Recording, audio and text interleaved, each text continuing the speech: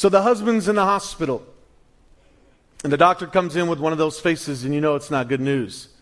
And he asks to speak with the wife outside in the hallway for a brief moment.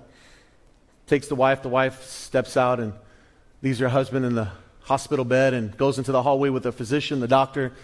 The doctor says, "Ma'am, I've got good news, but I've also got some pretty dire news." The woman says, "Lay it on me, doc. We got to know. We've been in limbo these past few hours." The doctor says, "Your husband has an incredibly rare disease. It is ravishing his body. And if certain steps don't happen, your husband will die." And but she's like, "Okay, well then what's the good news? Because that does not sound like good news." He said, "Well, there is a way to prolong his life. There's a way to help him live longer. But it's going to require some great commitment from you as a spouse. It's going to challenge your marriage. It's going to challenge the oath you made to one another. It's going to challenge the covenant. It's going to be very difficult. Every day, this guy's going to have to be on a specific regiment of a diet. He's not going to be able to go to McDonald's. You're going to have to cook specially for him all 3 meals. It can't be contaminated. It's got to be specifically designed just for him, all 3 meals. And his environment has to be utterly spotless. He can't, dust would just irritate this and accelerate this. His environment has to be spotless and clean, and his meals have to be tediously prepared for him. And for the next remainder of his life, you're going to have to look out for him and take care of him in a very special way." She says, okay. She walks into the hospital room, and her husband is there on the bed, and big wide eyes. "What did he say?" She says, "You're going to die. You're not going to make it." Have you ever said, some of you are like, "Oh my Lord, I thought this was a real story." Have you ever said, I'm not going to do that. Maybe when you were a kid, your dad asked you to take out the trash, and you're like, "I'm not going to do that." You've said that in your heart to somebody. I'll help you out, but then they go like just one more step further. Will you do? And then will you also? And you're like, wow. The tension arises.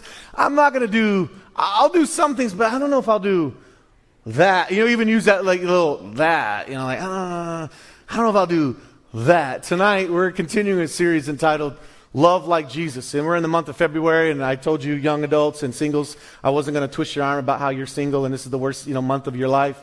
But that we would talk about a different kind of love, the love that Jesus showed us and the love that we're to model and then to give to this world. The Bible says the world will know how serious we are about our faith by the love we show one another. And so this series is challenging us to love like Jesus. And last week, we learned what it truly means to love like Jesus means we're to forgive like Jesus. We're to do the very difficult task of praying for those who hurt us, and we're to forgive like we've been forgiven. And tonight I want to continue that conversation of loving like Jesus, and Jesus was notorious for showing us these irrational moments of unconditional love. Love that was jaw-dropping, that the rest of the world pauses and looks at and go, "This guy did what?" That kind of love. And here again, we have Jesus is about to do that, and the story will be in the book of John, chapter 13. But here's what we're going to learn tonight, that Jesus shows us how to love by washing his disciples' feet. And for a moment, we're going to go to that special upper room experience with those men as Jesus models what it means to love people as he wants us to love them. So if you have your Bibles in the book of John, chapter 13, verse 1 and 2, it starts off and it says this: "It was just before the Passover festival. Jesus knew that the hour had come for him to leave this world and go to the Father." He knows time is about to run out. He's been with these guys 3 years. He's been on this earth for 30, but he's been with the disciples for 3. He's been pouring into these men. He's loved them, and he realizes the time is about to come. The soldiers are going to come arrest him, and it is the end of the end. What he's been telling them, and they've just been clueless, but it is about that time. Having loved his own who were in the world, and I want us to say this out loud if we can, those watching online joining us. He loved them to the end. He loved them to the end. You know, how far are we to take our love? How far are we to go with those in this world that God is saying to love like? We're to go to the end with them. Matter of fact, Jesus is going to teach us that if they ask for your shirt or your coat, you're supposed to take your shirt off too. I mean, he just is going to teach us to go the extra mile because he modeled it. The word says he loved them to the end.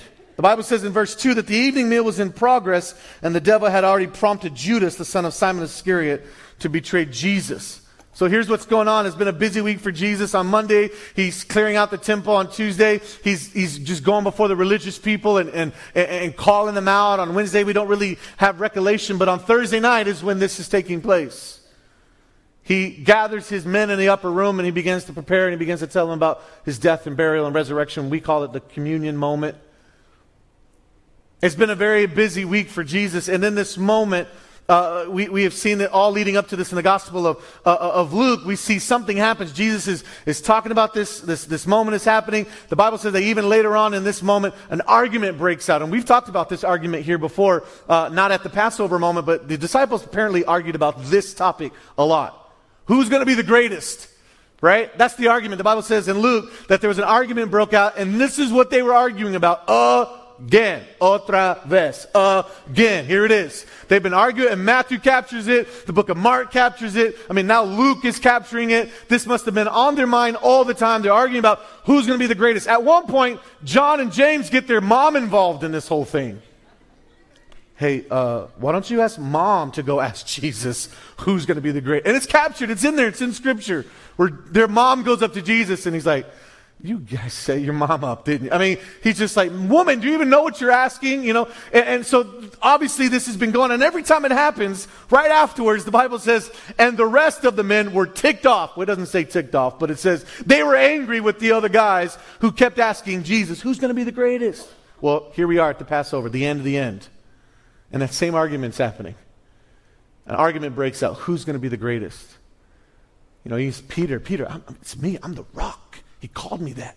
I'm the greatest. You know, John, but he loves me. You know, Bartholomew stands up and everybody's like, no one's even going to remember your name, Bartholomew. Sit down. It's not you. It's not you. It's us, right? They're in this, Peter, John, they're all there. And almost like, Jesus, like, I have kids, and so I've given them this look before, like, didn't I already tell you once? I told you to take a shower, and you're still standing in front of me. Like, why are you not in the shower? Like, I can almost see this Jesus with his loving eyes, his fatherly eyes, he's looking at him like, we've already talked about this, guys. And in this moment, he reminds them, Matthew chapter 23, verse 11 says, and Jesus says, and the greatest will be the servant. He flips it upside down. You want to be great? You're going to have to serve your brother. You're going to be great. You want to be number one in the kingdom, then you're going to be last. And he has that whole conversation and he flips it upside down. And he gives them that look like, guys, I've already told you this. The greatest is going to be in servant. In case you might have missed that session when we were here talking about it, we have what happens next. In chapter 3, or verse 3 of chapter 13, it says, so Jesus got up from the meal, a place of honor, a place of respect, a place where he belonged, due to him. The meal, this is a right thing. They're all sitting there. He got up from the table and he took off his outer clothing. All right? Takes off his outer jacket and wrapped a towel around his waist. And after that, the Bible says that he took water and he poured it into a basin. And what does it say he began to do? He began to wash his disciples' feet, drying them with the towel. He takes the basin, and they're all sitting at the table. He gets up, he walks over, they watch what he's doing. It would be kind of like in today's vernacular, if you came to my house and I'd say, hey, how you doing? Can I take your jacket? You know, he would take, that's what would happen at the beginning. They would wash people's feet if you came into the house. That would be like the first thing they do. You come into my house, I look at your dirty feet, and I'd be like, yeah, hey, let's take that taken care of. You've been in my house, you've been out walking all over Jerusalem, some camels and stuff. Let's get that taken care of. And it was an act of courtesy, but it was saved for, if I was the host, I would never dare be the one to offer that to you. It would be my servant. I would be standing at the door and I would greet you and I would say, welcome to my house. Yeah. And at that moment, my servant knew to respond, can I take your jacket? Can I wash your feet? It'd be like today, like I said, if you come to my house, I may offer you a drink. I may offer you something in my refrigerator. I may have a seat. It was the colloquial thing to do at that moment. It was just routine. And disciples are there. That moment has already passed. Technically, they should have already had their feet washed if they sit at a table. If not, that's awesome. They had dirty feet while they're inside someone's house. But the Bible says at this special moment, Jesus gets up. It's not about washing their feet. It's the symbolic thing that he's trying to show them. This is what I want you to do, guys. He's about to model for us again what it means to love. He gets out of the honoring place of the table. And he puts on a coat. The Bible says he bends down and he begins to wash their feet. Now, I don't know about you, but you can wash my feet and my feet will still stink. My feet, I don't like feet. I don't like other people's feet. I don't like my feet. I don't like your feet. Feet are just gross, okay? They're just, they go in your shoe and your anyways. Jesus lowers himself, takes the water basin and begins to wash his disciples' feet. And they protest. I mean, Peter, no, don't do that. Because the symbolism is, you're better than that, Jesus. You say that for the low people. You say that for the servant. You're better than that, Jesus. And Jesus is telling them, no. The greatest is going to be the servant. And he gets down and he washes the feet. Peter's like, man, if you're going to wash my feet, why don't you just wash all my body? And Jesus is like, that's not what we're doing. That's not what we're doing, Peter. I'm here to show you. They still didn't get it. I'm here to show you what this is about. Who is this? He's washing the disciples' feet. This is the King of Kings. This is the Lord of Lords. This is my salvation. This is the bread of life. This is the Almighty, the author, the finisher of my faith. This is the God who spoke and things came into existence. This is the God who's going to come back to life later on. I mean, this is the Lord of Lords, the King of Kings, the one in all of creation who should not have to serve and wash my feet, down on his knees, washing the feet of his disciples. And these guys are like, what is going on? What is he doing? Shock and awe right here in this moment, because that's what the servant does, not the Savior, not the Master. Not Jesus. Jesus saw prideful hearts and dirty feet. And he said, I'll take this one. I'll teach you. I'll take this one. And he got down and he bent on his knees and he began to, the Redeemer of our souls washes the feet. And he's going to say this early on in his ministry. We're going to end with this verse, but I'm going to say it right here. I did not come to be served, but to serve. And to give my life as ransom for many. He's modeling that in front of these guys, and they're freaking out because he loved them to the end. He could have easily said, guys, listen, this is my last night, kind of like a bachelor party. Like, we're out, like, I'm done. After this is the end. We need to celebrate. We need to make this big and loud. It needs to be about me. Today's my last day on earth. You need to bring all the attention here. But instead, he turns the attention on them, and he begins to serve them in the most humbling, humiliating way in his culture.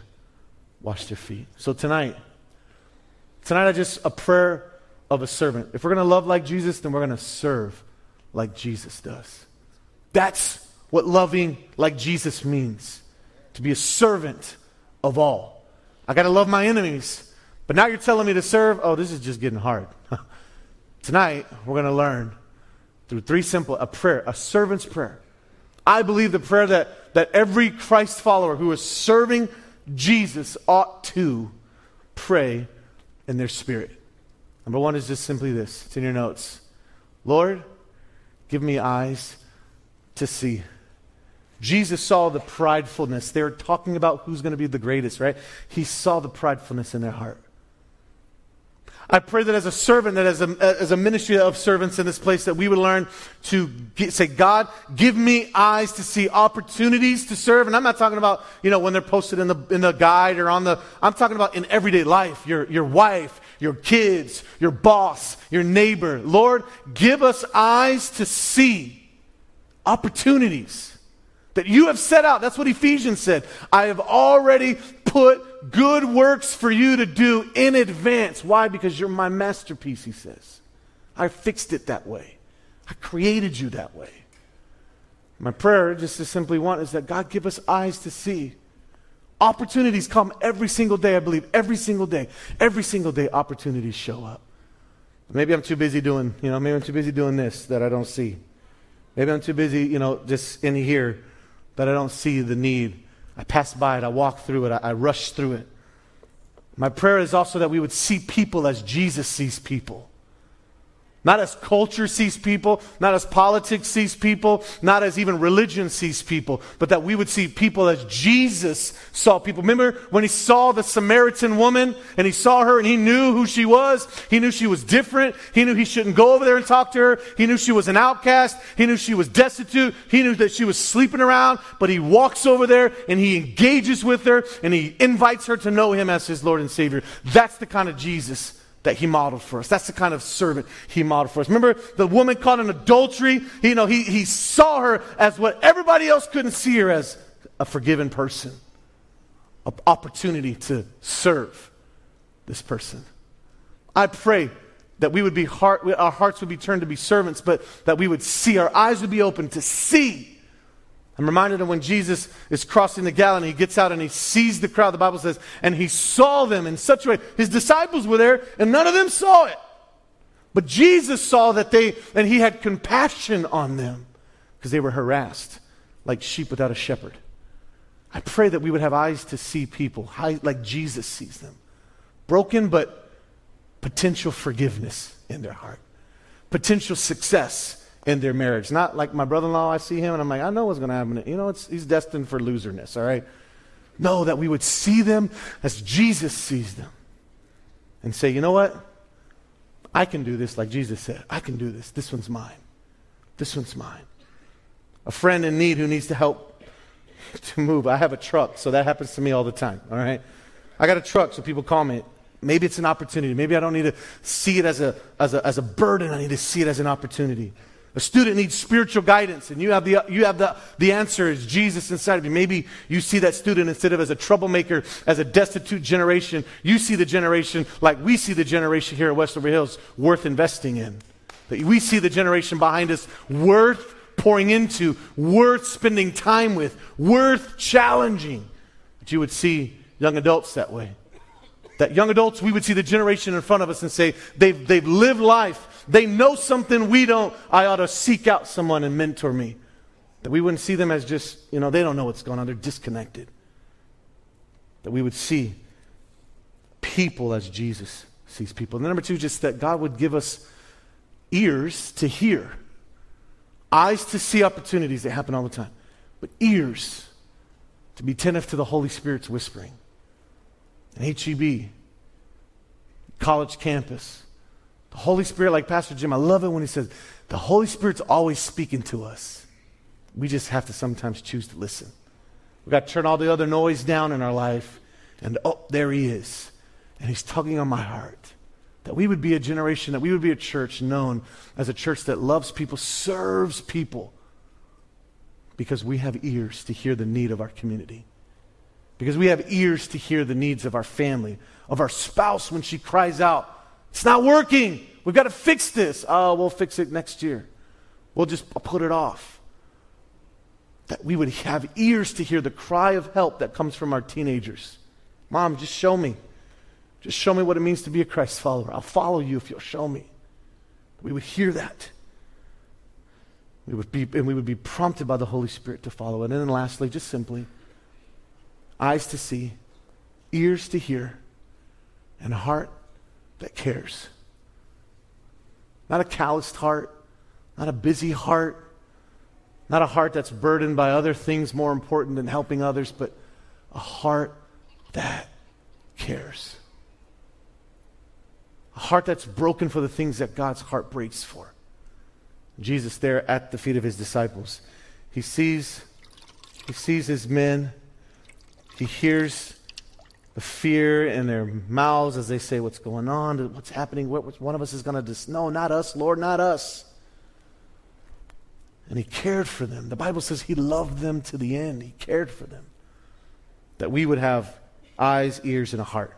Very simple tonight. Attitude, we talked about this last week. You'll never have an action. You'll never say, oh yeah, I'll do that, if my attitude is gross, right? If my attitude is, people are here because, they're to tell me how awesome I am, and they're to pump me up, and they're to tell me how great I am. People exist for my pleasure. If that's how you are, then the actions will always follow that, because attitude precedes action. We said that last week. So grab onto that. That the attitude of your heart would be posture. What's the kind of posture that I hope your heart has? How about this posture? On your knees, willing to have your hands out to wash the feet of the people that Jesus brings into your pathway. Let that be the posture of your heart. In the same way Jesus modeled it for us. Why did he do it? He couldn't have, technically their feet should have already been washed. Why does he show us? Because he knew that when it gets tough, when it gets to the end, when life just is happening, all of that goes out the window.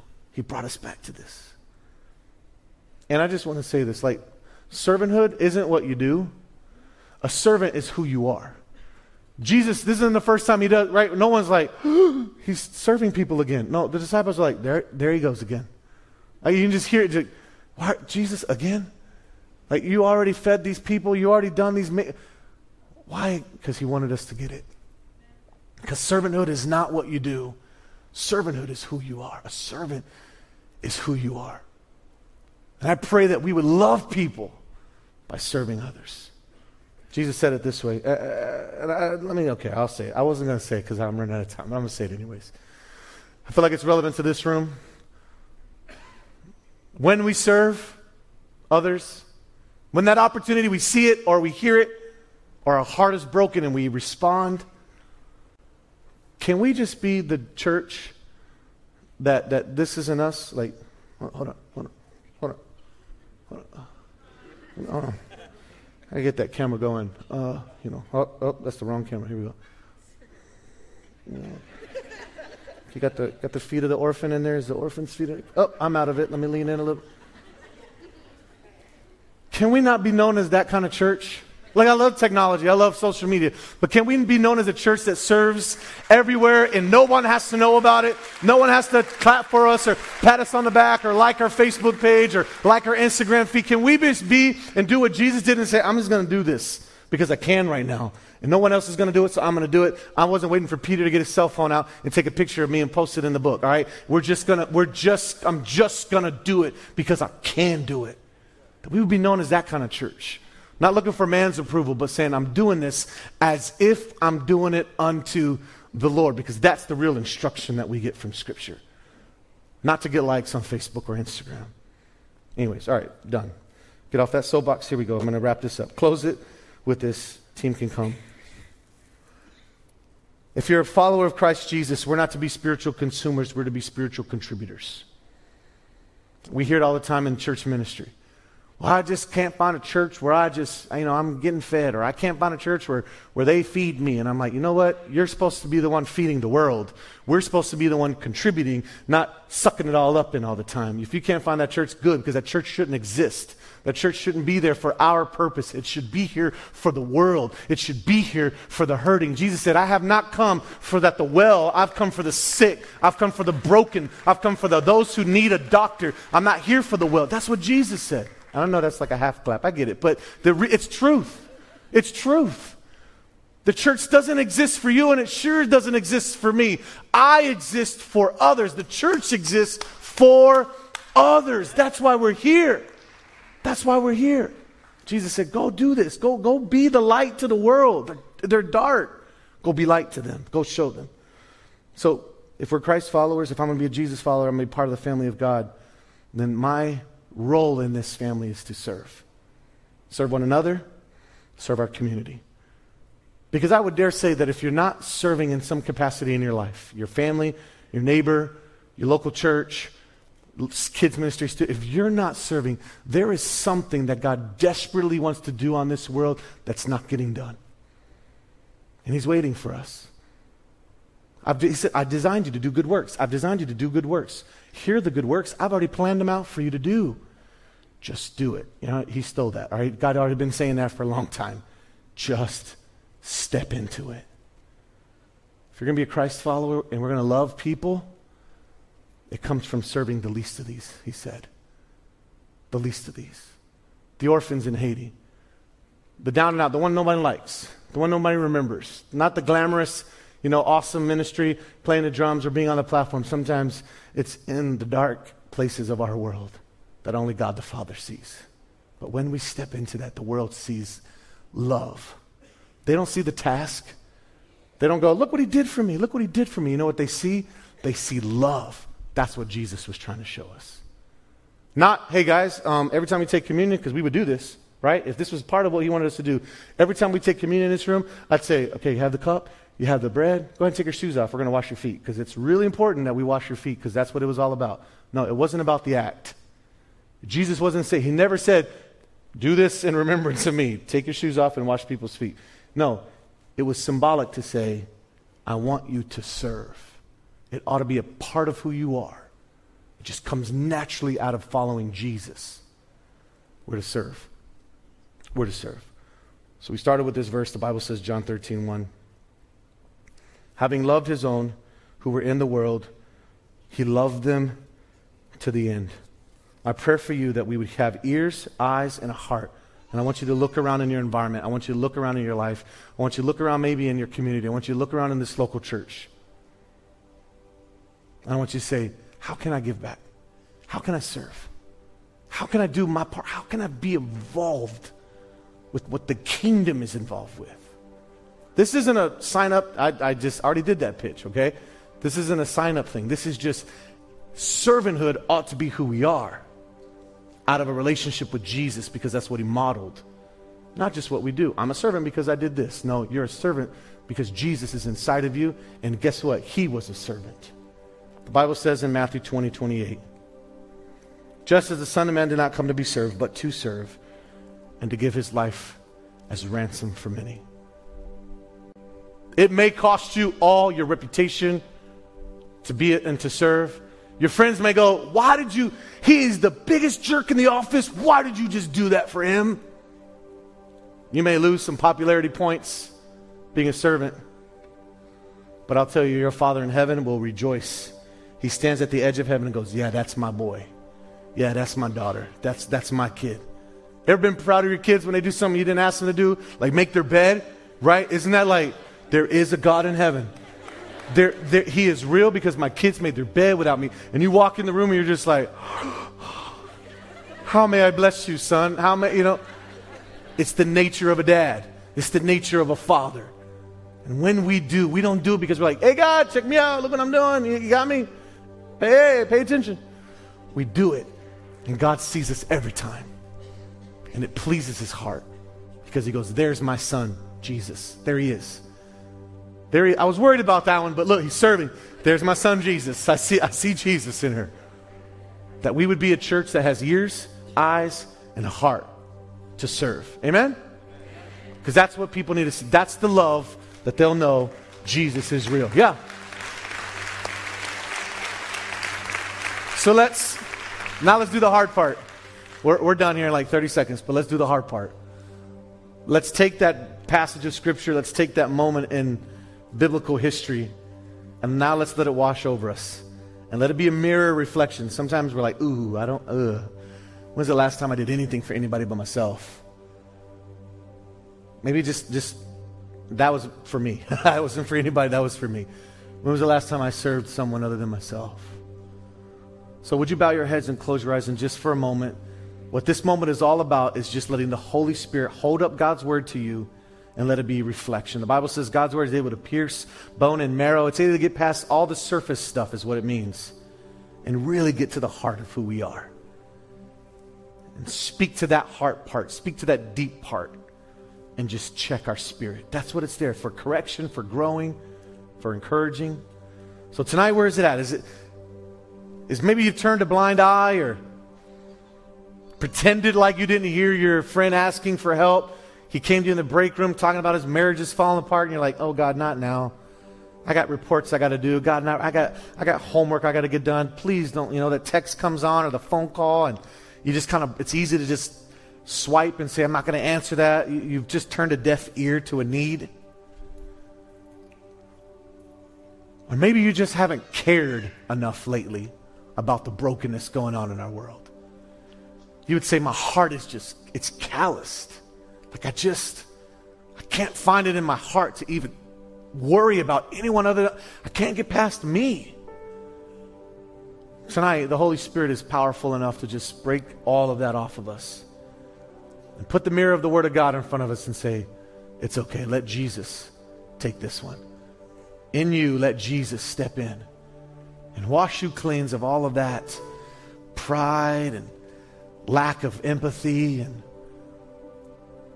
even maybe in forgiveness because you blatantly turned away. And then He'll replace that with a burden. He's going to put a person on your heart. He's going to put a people group. Maybe it's homeless. Maybe it's orphans. He's going to put a people group on your heart tonight. That's not me. That's not guilt. That's the Holy Spirit saying, this is what I want you to do. I want you to be a servant to these people. Father, I just pray that you do what I cannot do, what your word can do, but I cannot, and that is stir the heart of men and women. Take us to that moment where you're on your face and you're washing dirty feet with prideful hearts standing there, God, and they're least deserving in the room. You should have had your feet washed, but no, you modeled servanthood to these guys. The greatest is going to be the servant. You said it over and over and over. And I pray that we be not like them and not hear it and go on through life and always be questioned. Am I the greatest in my life? Is it about me? Is my life really all evolved around me? God, that you would break that spirit and allow us to be broken by what breaks your heart. I pray it practically. God, give us eyes to see the hurting people around us. Give us eyes to see the needs in this local church, in our local community, God, in my family, in my kids' life. God, give me eyes to see. Give me ears to hear the Holy Spirit prompt. God, if that means drowning everything else out, I pray you would. Make your voice prominent. Lord, give me a heart that is softened and tender to serve those around me. In Jesus' name I pray.